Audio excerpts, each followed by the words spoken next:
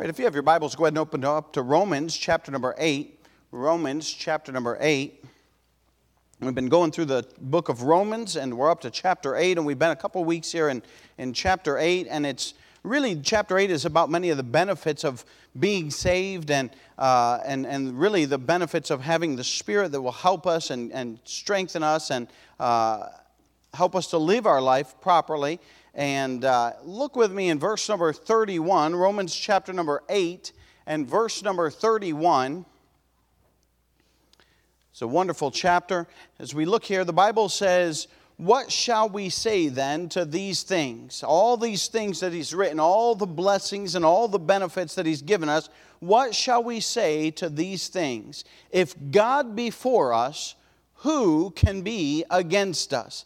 He that spared not His own Son, but delivered Him up for us all, how shall He not with Him also freely give us all things? Who shall lay anything to the charge of God's elect? It is God that justifieth. Who is he that condemneth?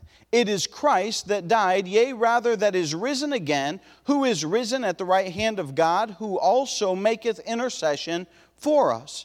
Who shall separate us from the love of Christ? Shall tribulation, or distress, or persecution, or famine, or nakedness, or peril, or sword? It is written, for thy sake we are killed all the day long, and we are accounted as sheep for the slaughter. Nay, in all these things we are more than conquerors through Him that loved us. For I am persuaded that neither death, nor life, nor angels, nor principalities, nor powers, nor things present, nor things to come, nor height, nor depth, nor any other creature shall be able to separate us from the love of God, which is in Christ Jesus our Lord. What a great ending of this chapter as we look at the fact that we are more than conquerors through Jesus Christ. And there's several things that he kind of recaps that he's given us throughout this chapter that are a blessing. They're really questions that he asked. I underlined them in verse 31. I don't know that these are all my main points. I think they might be. But in verse 31 it says, who can be against us? In verse 33, he says, who shall lay anything to the charge of God's elect? In verse 34, he says, who is he that condemneth us? In verse 35, who shall separate us from the love of Christ? There are four questions that he asks, and they're rhetorical. He's not asking because he doesn't know, but rather he's pointing out the fact that, hey, these are the blessings that God has given us. And so as we look at these, I hope and pray that they'll be a blessing to you, and we'll finish out with the fact that we are more than conquerors. What a blessing to know that. And before we get into the message, let's stop and have a word of prayer, and then we'll get into our text here. Father, we thank you for your goodness to us. God, we thank you for your many blessings. Thank you again for really the privilege that we have to be in your house on a Sunday night. God, I pray that you would bless each and every person that's here. I pray that you would bless the preaching. God, I pray that you'd use me. I pray, Father, that you would speak through me. God, help us to have clear minds and open hearts, and God, to be able to hear and receive your word. And Father, we'll thank you for that. God, I pray that you would do all of this in Jesus' precious name we pray. Amen. As we look at this passage, again, there's highlights of some of the things that he has covered. And he starts off there in verse number 31. He says, what shall we say to these things? He's going to mention some of these things. And he's saying, hey, how on earth can we even cover all of this? It's so good that it's re-mentioned. And he goes on, he says, if God be for us, who can be against us? Or who can be against us. And we find our first point there, who can be against us? This is not a conditional if. Okay? He's clearly laid out that God is for us. Sometimes when you see an if, it's a conditional if, but this one is very clear that, hey, it's rhetorical, and he's saying there is certain that God is for us. And we've seen that throughout this chapter.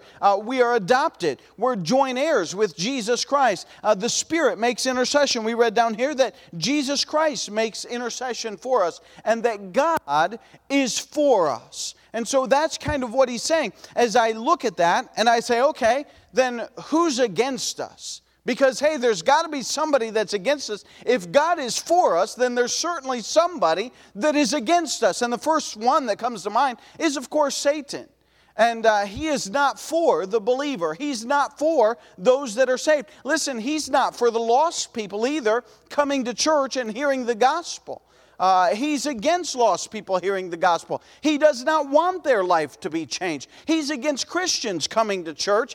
He doesn't want Christians coming to church and getting on fire and being burdened to tell the lost about Jesus Christ that can save them. So Satan is certainly our enemy. The Bible says that in 1 Peter 5:8, be sober, be vigilant, because your adversary the devil, as a roaring lion, walketh about, seeking whom he may devour. And that's certain that we have an enemy. In the book of Revelation, he's called the accuser of the brethren. And listen, he's been in the book of Revelation, he's being thrown in to the lake of fire where he will be locked up for all of eternity. Man, you know what that means? In the end, we win. That's what it means. Because God is for us. And if God is for us, then who can be against us? There's nobody that can stand against God. We were talking about the goodness of God this morning and the power of God and the fact that He created everything that is and how strong and how knowledgeable God is. Listen, Satan himself is not stronger than God. And so if Satan is our enemy and God is stronger and God is for us, hey, what a blessing to know. Who can be against us? If that's our strongest foe, and if that's who's coming against us, hey, we already know that God is for us and that He'll take care of us. Who else is an enemy? Listen, not just Satan is an enemy. You know, many times our biggest enemy, I heard it said this way. A guy on the radio, you'll probably come up with his name if you ever heard of him, but he said, I want you to look yourself in the mirror every morning and say, you are the problem. Because you know what? Many times ourself, we are our biggest enemy. We are our biggest problem many times. And listen, often we get down on ourselves and we doubt our own ability and we doubt our own things. Listen, the truth of the matter is, let me help you out with that. Just realize, hey, we don't have any ability, but God is for us. Hey, and that ought to bolster us. That ought to help us. That ought to strengthen us. Because if God be for us, who can be against us? Listen, God is going to strengthen us, and God is going to help us. We're often our own worst enemies. And rest assured that God counts you as a great value. Boy, there's something to that, to know that God cares about you. Just knowing that, hey, God finds value in your life. If you're saved and you're born again, and listen, you are a child of God. You are a joint heir with Jesus Christ, and you are one of His children, and He cares about you. If God be for us, who can be against us? And the fact is that we found our enemy, Satan, and certainly self, and certainly the world would be part of the enemy as well, and many things that would go against the things of God. But understand that God is for us, and that's a greater truth, that God is on our side. And nobody's able to stand against God. I don't know if you remember when you were little, but younger kids, you know what? You ask them about their dad many times. And you know what? They'll tell you, my dad's big. And you know what? My dad will beat your dad up. I mean, how many arguments you hear about, this kid's dad and this kid's dad, and they see their dad as a great, powerful thing, and then they turn into teenagers and they stop thinking that. But at least it's good while it lasts, and while they're younger. But listen, our God is the biggest God. There is no bigger God than God Almighty. There is no greater God than the God that we serve, the God of the Bible, the God that created everything. And it amazes me that, hey, He is for us. What a blessing to know that. And he asks this question rhetorically, if God be for us, who can be against us? We have an enemy. God is certainly for us. And then look at verse 32, because He proved His love on Calvary. This amazes me, and it will forever amaze me. He says there in verse 32, Romans 8:32, He that spared not His own Son, but delivered Him up for us all, how shall He not with Him also freely give us all things? And he's saying, listen, if God spent His only Son, Jesus Christ, His only begotten Son, to die on the cross of Calvary, that tells you how much He loves you and He cares about you. And it is amazing that He would display that kind of love towards us. It is amazing that He would love us that much, that He would send His only begotten Son on the cross of Calvary to die for us. And what a blessing. And when you realize that, and when you think about it, understand that's how great God's love is for you. That He cares about you.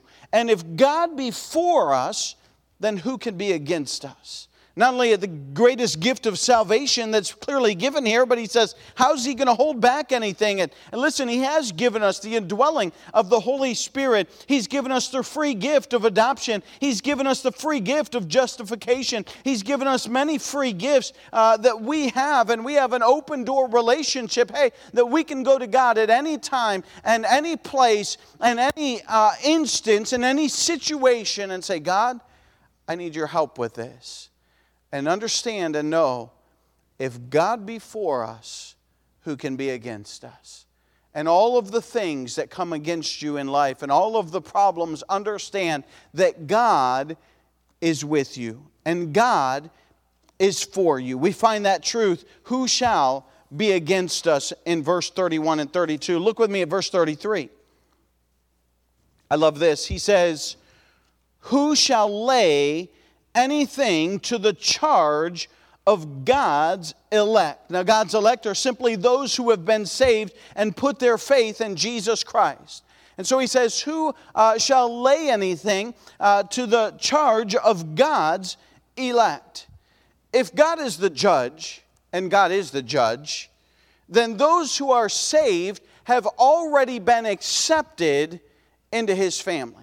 If you've put your faith and trust in Jesus Christ, listen, you are part of God's family, and He has adopted you, and you are joint heirs with Jesus Christ. That's what he covered earlier in this chapter. And he's saying, listen, if that's the case, then it doesn't matter who it is. We said earlier, hey, that Satan rather is the accuser of the brethren. You remember in Job when Satan goes to God and says, hey, hast thou considered thy servant Job? And he was accusing Job. Oh, he only serves you because you've blessed him in this life. And that's the only reason. He's got blessings and he's got all kinds of good things. That's the only reason. You can kind of feel the idea of where Satan is going with that. Listen, God says, hey, I'm the one that sits on the throne. I am the judge that is going to make the final decision. And with Jesus' precious blood, He has covered the sins of those people. And when I look and see at them, all I see is the righteousness of Jesus Christ. And there's nobody that can lay something to our charge. The Bible says it this way in 1 Peter 1:18, for as much as ye know that ye were not redeemed with corruptible things as silver and gold from your vain conversations received by tradition from your fathers, but with the precious blood of Christ as of a lamb without blemish and without spot. And listen, when God looks at us and He says, you know what I see? I see the precious blood of my Savior, of my Son, Jesus Christ. And that person is covered. What I'm saying is, hey, who shall lay anything to our charge?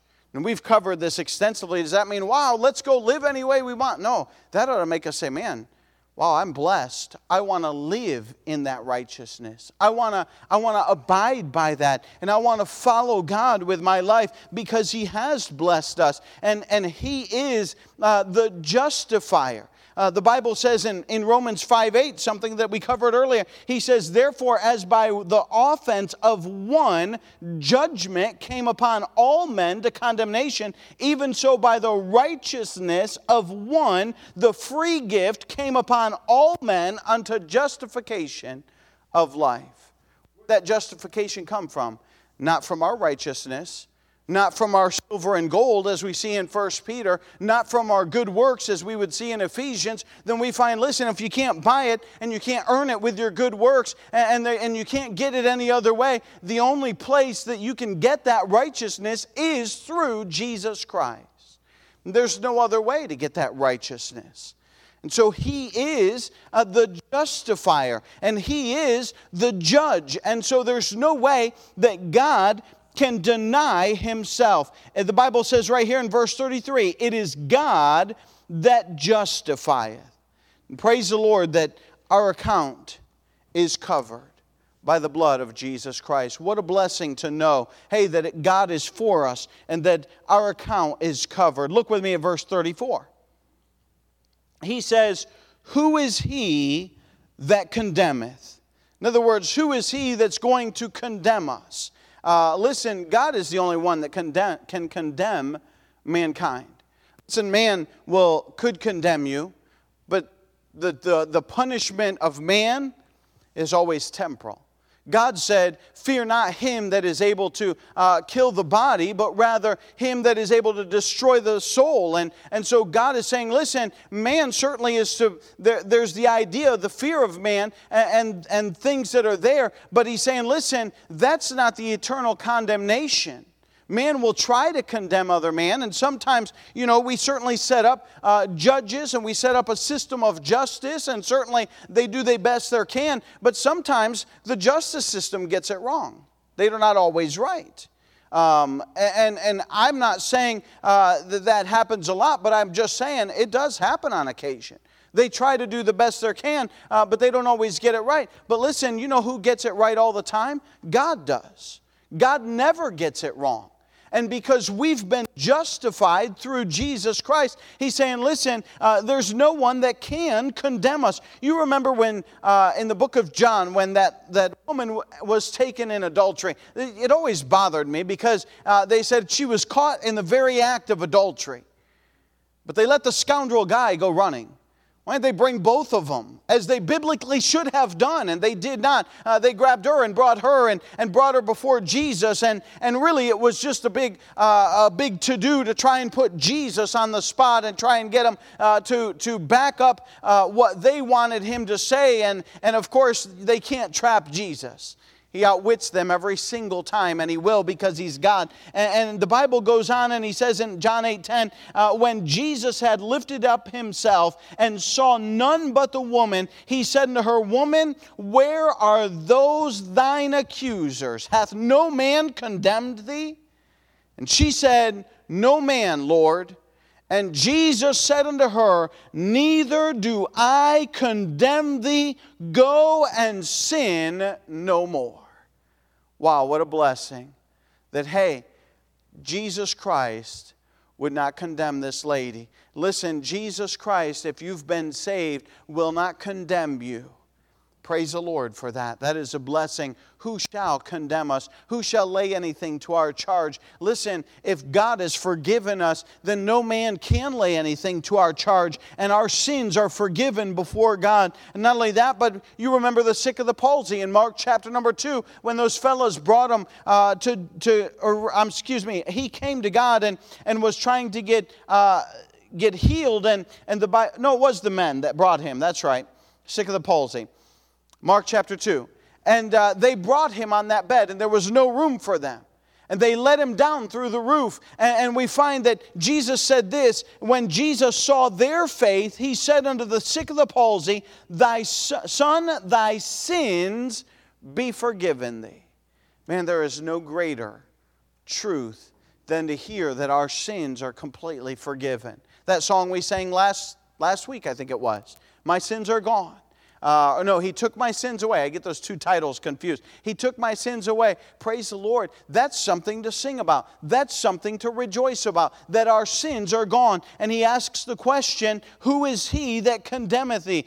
He asks earlier, who shall lay anything to our charge? And the bottom line is, and the answer is that, listen, there's no one that can lay anything to our charge, because God has changed our life. He saved us and washed away our sins. That's justification. Go with me to verse number 35. He says in verse 31, who can be against us? God is certainly for us. He says in verse 33, who shall lay anything to the charge of God's elect? He says in verse 34, who is he that condemneth thee? Or who is he that condemneth? And there's no one to condemn us, because God has forgiven us. Verse 35, he says, who shall separate us from the love of Christ? This is a love of eternal love via salvation from God. In other words, the fact that, hey, God has loved us so much, and we've put our faith and trust in Him, and we're saved, and our life has been changed. And the fact of the matter is that we are secure in that relationship with God. And what shall separate us? Well, we go down through here. He gives us a whole list. Look with me at verse 35. He says, who shall separate us from the love of Christ? Shall tribulation or distresses or persecution or famine or nakedness or peril or sword? And as we think about those things, those are physical things. In other words, physical things in this life. Tribulation, what is that? It is severe affliction and distresses of life. Listen, you can have difficulty here in this life. Matter of fact, many godly people have suffered tribulation and difficulties in this life. Just because we're saved doesn't mean that we're not going to have any problems or difficulties in this life. Certainly we will. There will be persecutions. Look at the life of the Apostle Paul. I mean, he suffered many persecutions. He goes through a whole list in I believe it's 1 Corinthians, and he says, listen, I was beaten and I was thrown in jail, and he says, I've done all of these things. He says, actually it's in Philippians, he says, I count these things but a loss. They don't mean anything to me. And he's saying, listen, physical problems and difficulties will not separate us from God. The tribulations, he goes all the way to the sword. And death. And death won't separate us from God. Listen, for a Christian that would face death, boy, we've got nothing to look forward to but heaven. Nothing to lose, rather. We're looking forward to heaven. And there's really not much to fear here, because we know we're going to spend eternity with God. I remember, I forget who it was being robbed at gunpoint. And the guy said, give me your wallet. And he said, well, what are you going to do? He says, if you don't give me your wallet, I'll shoot you. The man says, you send me to heaven? And the thief says, what? He said, you're going to send me to heaven? If you shoot me, I'm going to heaven. And the thief got aggravated, ran away. Said, forget it. I ain't messing with you. And that's the truth of the matter, is that as a Christian, listen, we don't have to fear death. We might fear the experience. I mean, I'm not looking forward to going through a rough road of death, to be honest with you. But I tell you what, on the other side of that road, I know for sure that there's heaven for me. And he's saying, what shall separate us from the love of God? Death can't separate us. All the harm and the persecution and famine and peril and all of those things cannot separate us from the love of God. It's good to know that God's love will endure all the hardships that we may go through. And there's nothing in this life that can separate us from the love of God. Look with me in verse 36 and 37. This is interesting. He says, as it is written, for thy sake we are killed all the day long, and we are accounted as sheep for the slaughter. Nay, in all these things we are more than conquerors through Him that loved us. It's amazing in verse 36, you read that it's a quote of the Old Testament in Isaiah, I believe it is. And he's saying, for thy sake we are killed all the day long, and we are accounted as sheep for the slaughter. It does not sound like we are more than conquerors in that verse. But he goes back and he says, for all these things we are more than conquerors. And you're saying, well, man, that doesn't sound like the winning team. But listen, the fact of the matter is we will not be separated from the love of God. I heard an illustration and I thought it applies so well to this verse. A preacher was saying how he used to like to watch certain games. Baseball games or football games or whatever the sport was, and he was watching those, and sometimes they would fall, obviously, as you would know, during church time. And he said he couldn't miss church because he was the preacher. No, he couldn't miss church because he didn't want to miss church. He wanted to be where God's word was being preached, okay? So instead of missing church, he would set his DVR and record it. And he'd tell people, don't tell me the score. I don't want to know what's going to happen because I'm going to watch the game later. And so he would watch the game. Well, on occasion, somebody would tell him about the game and spoil it. And he said, man, the game was incredible. And we got really far behind. But at the end, man, we came back. And in the last 10 seconds, we scored and won the game. And he'd say, it would kind of ruin it for him. But he'd still go back and watch the game anyways because he wanted to watch it. And while he was watching that game, he would see them get a little bit behind. And he would see the distance grow, and he would see that they would even get farther behind. But he said it wouldn't bother him because he knew at the end they were going to win. So it just didn't bother him as much.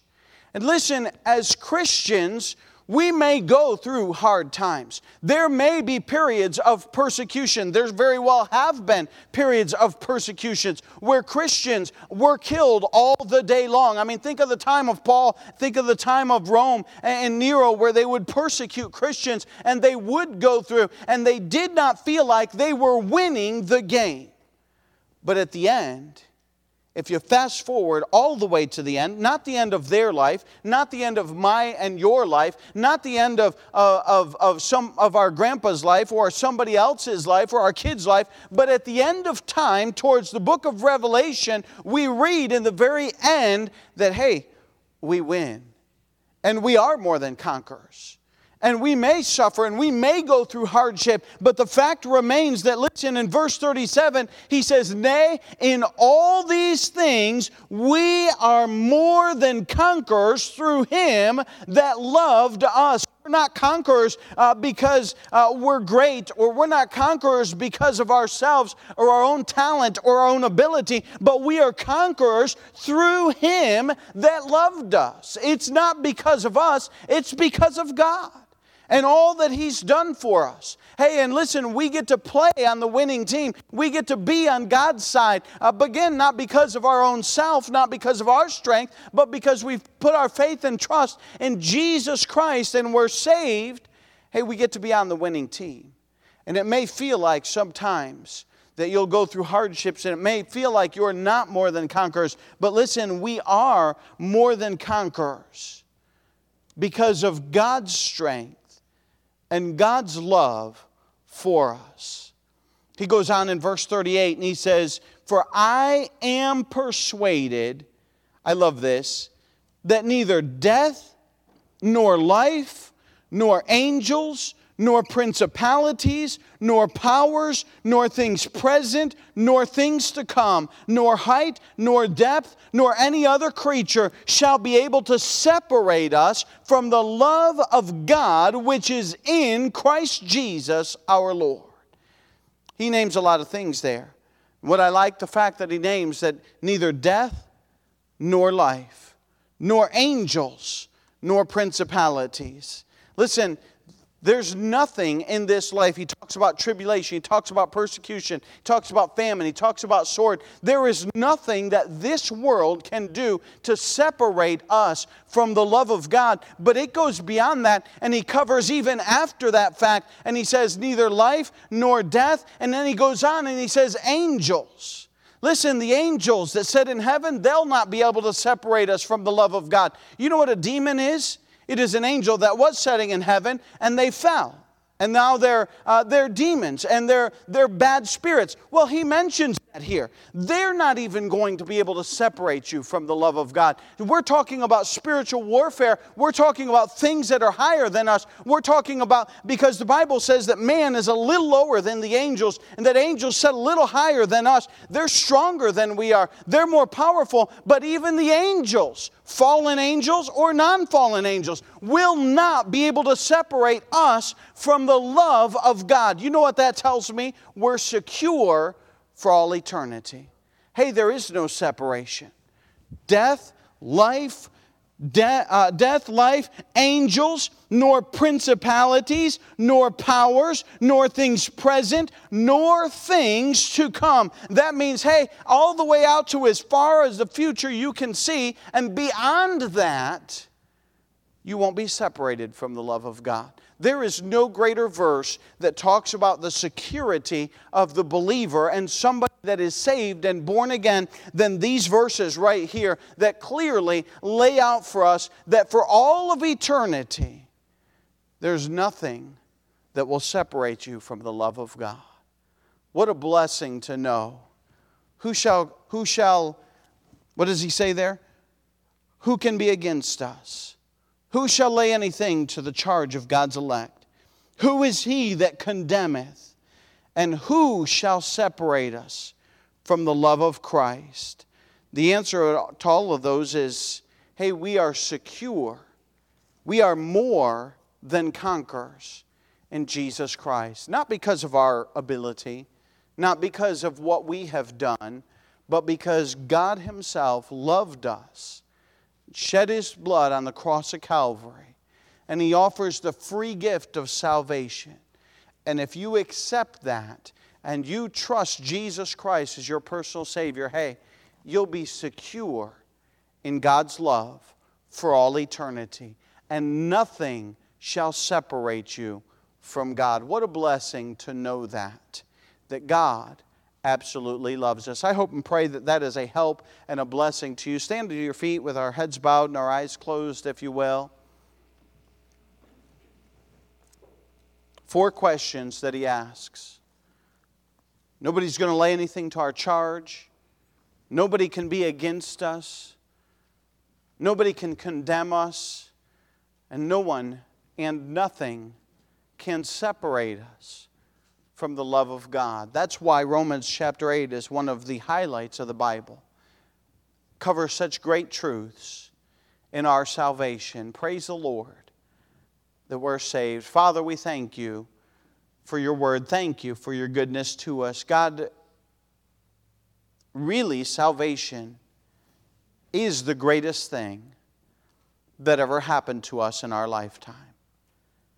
And God, truly we are thankful that absolutely nothing in this world, nothing in the future, nothing that is even more powerful than ourselves is able to separate us from your love. God, thank you for that security that you give to us.